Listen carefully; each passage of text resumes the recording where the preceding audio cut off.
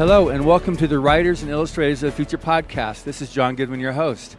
I'm here at the Salt Lake City FanX with our Writers of the Future 34 illustrator winner, Bruce Bernise. Welcome, Bruce. Thank you for having me. It was great. We were walking around and seeing your huge banner behind your head, just announcing Bruce Bernise there. So it's awesome that you've got yourself such an established career already. So the type of art you do is science fiction, fantasy, landscape, correct? Yes, I love landscapes. I've spent a lot of my life traveling, and I like to imbue that experience into my interest in science fiction and fantasy and genre elements.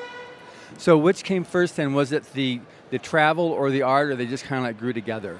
Well, I'd say the art and the travel have always been important parts of my life, so I guess they grew together. I always took a lot of cross-country camping trips to national parks with my family, and then later on in life I started to do some international travel. I lived in China, and I took a lot of inspiration from all of those experiences, and I've pushed it into my art. Yeah, because it's awesome. It's beautiful, and it's just, when I came over there and saw your the mats that you have there, so those are for like placemats for. Well, yeah, you can use them as an oversized mouse pad. You can use them to protect your nice wood table from metal dice if you're playing a role-playing game. You can use it for card games. A lot of Magic the Gathering players use those. That's awesome. That's really, really good. So now, in terms of the direction you're planning on taking your art, so like you've got your landscapes. Are you going to move into like the movies, or keep it in what you're doing here for? Is that books or for? So currently a lot of my clients are in tabletop. I do a lot of illustrations for RPG games, either as book covers or interior illustrations. I'd certainly like to do concept art for movies or for games. You know, I tend to specialize in a lot of alien-looking, very strange landscapes that are very striking, really, stick in your mind. So I think that could have a good application for those industries. Have you ever met Stéphane Martinière? I have never met in person. I'm certainly like connected in the social media sphere that we have, but never met in person. And I do subscribe to his newsletter because it's always fantastic, full of information. Yeah. So now you're located in America's Northwest. Yeah. But so you travel and do a lot of conventions. You said you were up to like 14 a year? Yeah, I think this year it's 14 or 15. I added another couple last minute, and this year's kind of been an expansion. I've been doing this for 3 years now, and I was doing some of the big ones like Emerald City Comic-Con in Seattle, Gen Con in Indianapolis, and the business model was working for me. I'm they were all profitable shows, and I decided to expand and try out a lot of other shows, see which ones work, see which ones didn't. That's smart. And I'll be doing most of them for next year probably. Oh, that's good. So now, as the people are listening to this are aspiring writers and aspiring artists, so you've got that as a business model, the conventions, and so what is it that you consider that you mostly gain from it? Like, there's got to be a couple, 1, 2, 3 type. This is what you get from doing these shows. From doing conventions, I mean, the biggest thing is a sense of independence. You know, when you're a freelance artist, you're always scrounging for the next job. You're always hustling to meet new clients, to build that trust so that you can eventually work on projects with them. And they've got their own business models, their own business cycles that may or may not, help you in your time of need when you need your next gig. Yeah. So doing conventions means I have a fairly steady alternate stream of income. And that's really the biggest one. The other benefits are meeting lots of fans, building up a lot of people having direct appreciation for your work, being able to put a face and a personality to some of the art that they've seen in the games that I've illustrated for example. That's cool. Now, on the whole thing of the conventions and meeting people, you've got another aspect to you that is very near to me and everybody at the Illustrators of the Future. Is you're on record as the most supportive and has the best record of getting other aspiring illustrators to enter and win the contest. So you've got some type of an eagle eye or something that you're able to discern who's ready and do that. So that's great that you do this stuff. So tell me about that inspiration or how you go about that. Sure. Well, I think it's not so much an eagle eye per se. It's just that within the fantasy art community, I am a bit of a community builder. I think that's an important foundational value for me.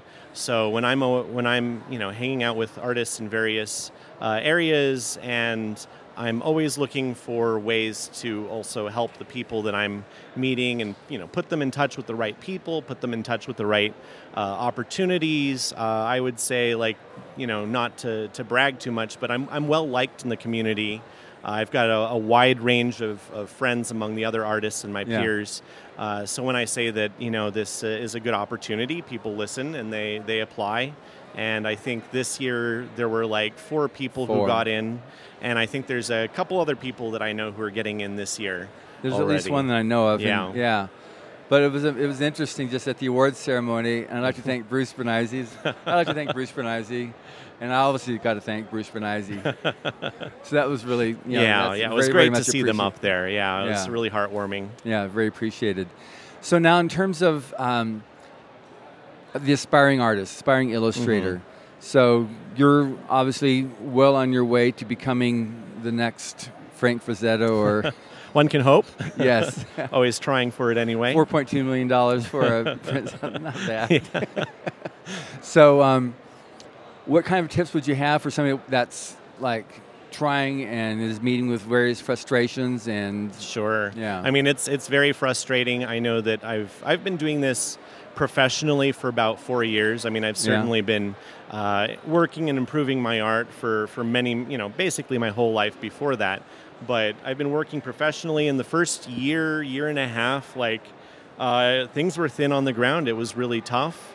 I had to keep my eye on the, sort of the long distance horizon there. Because, off the bat, no one knows who you are, and it's difficult to get your foot in the door. I think do what you can. Actually, don't repeat my mistake.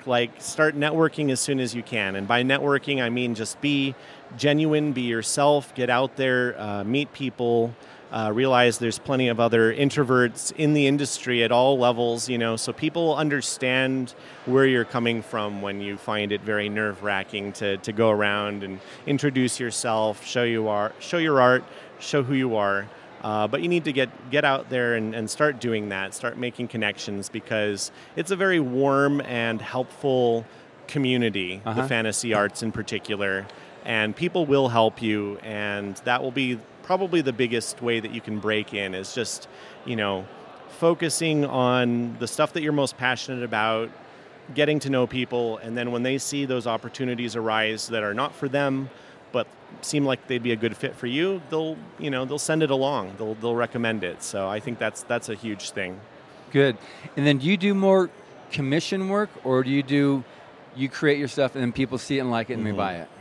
It's really a mix. I've done a lot of personal pieces. I've got a Patreon currently where I am, exploring a far future world that's been abandoned by humanity, and it's left all this interesting stuff and interesting situations with sort of the mutated demi-humans that follow along after. So that's all personal work, and so I'm trying to make space for myself to make personal work, and that's the value of a Patreon, of course, is that people believe in you enough to chip in $1 or $2 or more, and just to say, hey, I want you to keep on doing this, and you can make some space among all the other commissions that you do. But currently, it is mostly commissions because I have to pay the bills. Yeah, and it's pretty expensive living in Seattle for the moment. It's very expensive in Seattle. So just hanging on there for the moment until I can figure out what my next step is there. But lots of commissions, especially for Monte Cook Games on their Numenera tabletop RPG. That's been kind of like a really perfect fit for the type of art that I do. Yeah. So now, on commission work, that means you're going to be art directed. So, and I know some artists are very sensitive about Sure. my creativity versus being told what can and can't be used. Yeah. Can you talk about that a little bit, like the importance of how to work with? Sure, yeah. I mean, it's important to be able to set your ego aside to some degree. You know, when you're doing illustration, by definition, means you are fulfilling someone else's vision to a degree. You're bringing something of yourself to it, of course. You know, you're bringing your experiences and your problem solving. But at the end of the day, you're trying to solve a problem for a client. You know, you have to help them sell what they're doing so that they can keep on paying you. Yeah. And so, you know, like, set aside some of the frustrations, you know, even if you think that some of the things they want might not be optimal from a purely artistic point of view, but it might work perfectly for getting people to buy their book or game or whatever, you know. Generally, if I have any disagreements, you know, I will take a beat, let my, you know, sort of creative anxieties calm down a bit, and I can see things a little bit more clearly and have a calm professional discussion about, you know, what I think might be the best route to take versus what they, you know, view you know, might be the best route to take, and we can figure it out from there. I've actually been spoiled on a lot of my most recent work, especially again for Numenera, like I said, and that's a matter of finding just the perfect client. Yeah, so when their vision and your vision match that well, there can be a little bit more trust build up. And at this point, their creative briefs to me just read, "Give us another Bruce Bernise landscape," you know, because they know that I have it dialed into the sort of thing that they want. And in their particular case, what they want is a lot of creativity. They want a lot of outside of the box solutions. They want things that they haven't seen before, and they know that I can come up with that. And if they direct me, then it might actually be less exciting than what I come up with on my own. Good. So then, basically, for the aspiring illustrator, if they get a commission, if they get work, they're hired by somebody to do a cover or to do a story illustration, especially as they're building a name and building a career, the best course is to bite one's tongue and move forward until you have a bit of a reputation, and then you can start voicing an opinion. Absolutely, and I think that, as you know, it's more difficult at the beginning, and it gets easier with time. Like you can have a little bit more perspective and a little bit more distance from the creative process and realize that, you know, this piece of art that you're making that's so precious to you now will be one of many, and it doesn't really have to be like this one particular way that you have in mind. Like it just doesn't matter. You'll have other opportunities. If it's that important to you, you can go ahead and make your own personal piece on your own time that has some of the elements that you wanted to include, you know, just to, you know, do that, you know, get that out of your system and you know, do what you want to do in your own time. So then, just to fully dispel any idea that you're selling your soul to the, you know, for the bits of gold there, you're not selling your soul. You're actually entering the marketplace, and that's the safest way to go to be able to establish oneself. Yeah, you're selling a valuable service to people. You're selling creative problem solving, and you know, if they're not like wanting the specific solution, then there's more than one solution. You're just trying to find something that works for them, and then you move on to the next piece. You find something that works for that piece. That's awesome. That really helps a lot, because I've not really talked to anybody about this, but I know it's an important thing, because I hear it a lot from, especially over the years, from the Illustrator winners about maintaining my integrity versus being able to make a break into the industry. You know, and they're not. To make the break in and to actually do what an art director says, you're not violating your integrity. You say, well, I know it needs to be red and not blue. I just feel it into my, you know, that's not a problem. You're not selling you're not violating your integrity as a. And the better you can figure out who you are and what kind of artist you are and what kind of art you make, the less of that sort of friction you're probably going to encounter, because you're going to find clients who are wanting to do the things that you want to do. In some cases, when you feel very frustrated with a particular client or a particular gig, maybe it's a wake-up call to say, look, maybe this is not the specific subset of the industry that is best for me, and maybe I need to look elsewhere.